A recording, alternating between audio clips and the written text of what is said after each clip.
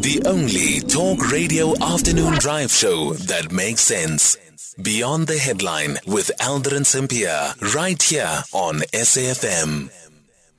It is 12 minutes after 4 o'clock. We're in conversation next with Regan Allen, who is the MEC for Community Safety and Police Oversight in the Western Cape. Over 60 people have been arrested following ongoing violence against motorists and damage to government property as the taxi strike continues in the Western Cape. 2 people have been killed so far and 3 have been injured. Some clinics have been closed as healthcare workers couldn't make it to work. How's the situation currently? Regan Allen, MEC for Community Safety and Police Oversight, now joining us on the line. MEC, good afternoon. Thank you so much for making time for us. What's the situation currently, and do you have any update re the number of arrests as well as injured and fatalities? Aldrin, thank you so much for bringing us into this particular conversation. I can confirm that the number is, as of 3 o'clock, it is 63 arrests that has been made. I will get an update by 6 o'clock again because we are tracking it across our entire, but also in Malmesbury and Knysna and in the Paarl area, there has been some sporadic incidences in those areas as well. And by 6 o'clock, I will get the latest update. We have been clear, Aldrin, that since this strike action has commenced, we reiterated our call that protest action should always occur within the confines of the law. It is quite saddening that you see it does not happen in the confines of the law. And this morning, with the murder of 2 people as well. It's totally unacceptable. Hence, we are having these engagements with the South African Police Service and with law enforcement to ensure that law and order is maintained. I was just also part of an engagement where there's ongoing discussions between different spheres of government, all 3 different spheres of government, in order to come to a way forward on this particular strike action that we have seen here in our province. And the situation on the roads in the early hours of the morning when we woke up to the N2 being closed by taxi drivers?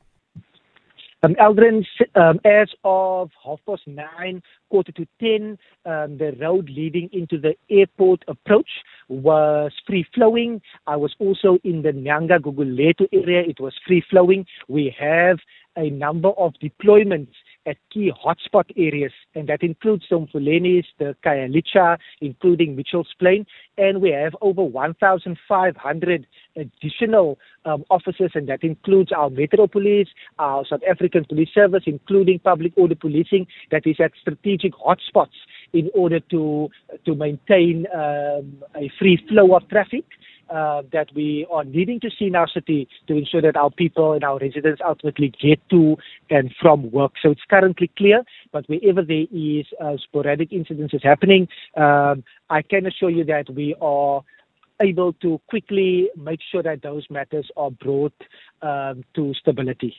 What happened to the taxis that blockaded the N2? Those were all impounded.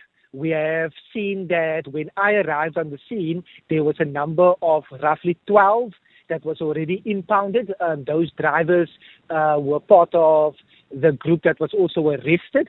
And we are monitoring that. But as of now, all those taxis, when I was on the ground at the time of 11, all those taxis that were blocking the N2 approach and the N2 was removed from that particular stretch of road. And is your intelligence telling you something that people need to be in the lookout for, considering that we are also now heading into the peak hour, rush hour traffic?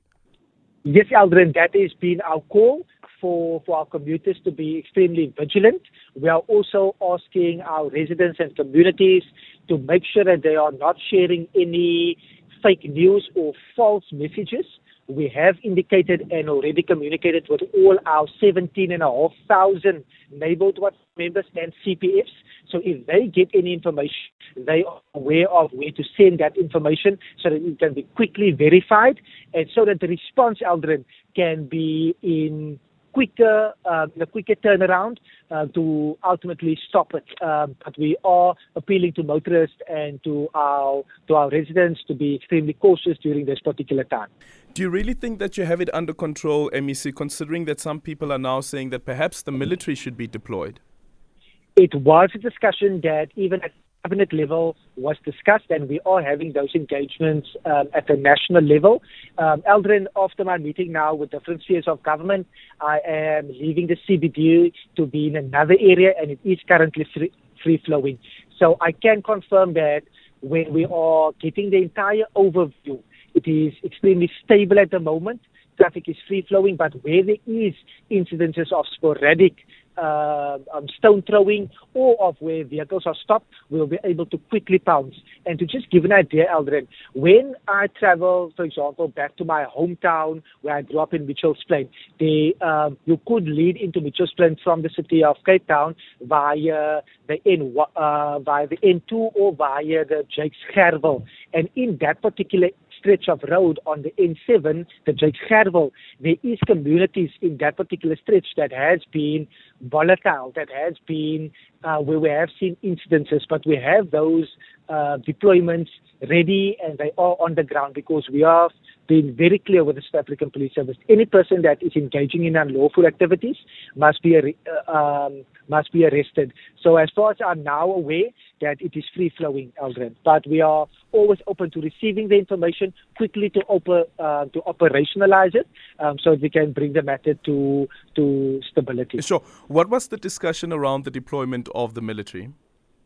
It was a discussion that there was general consensus that we should be having those conversations with National, but I have also informed the Cabinet in the Western Cape that in terms of the military police, it's already in operation here in our province, which is slightly a different unit as opposed to the SANDF.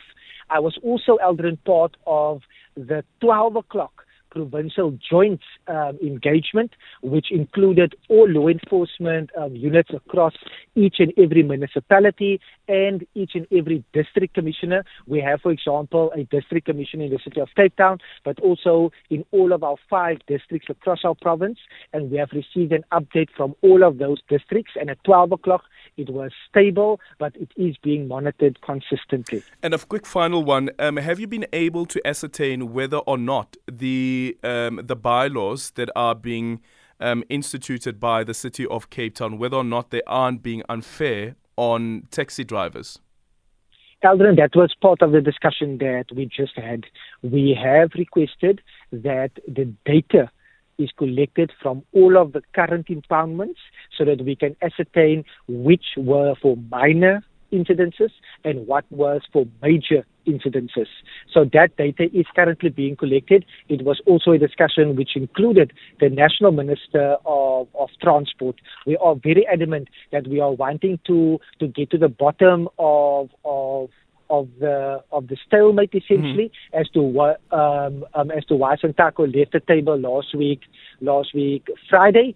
But we remain adamant, and especially from my side, Aldrin, we are wanting to see that on the backtrack where our province recorded a double-digit decrease in the murder rate, the only province with a double-digit. Yep. We are wanting to continue that good, steady decrease. We are not wanting to see any flare-ups. We are not wanting to see murders. And this particular strike has led to a number of matters. And even, Aldrin, I want to state again, we are taking nothing off the table in terms of the investigations.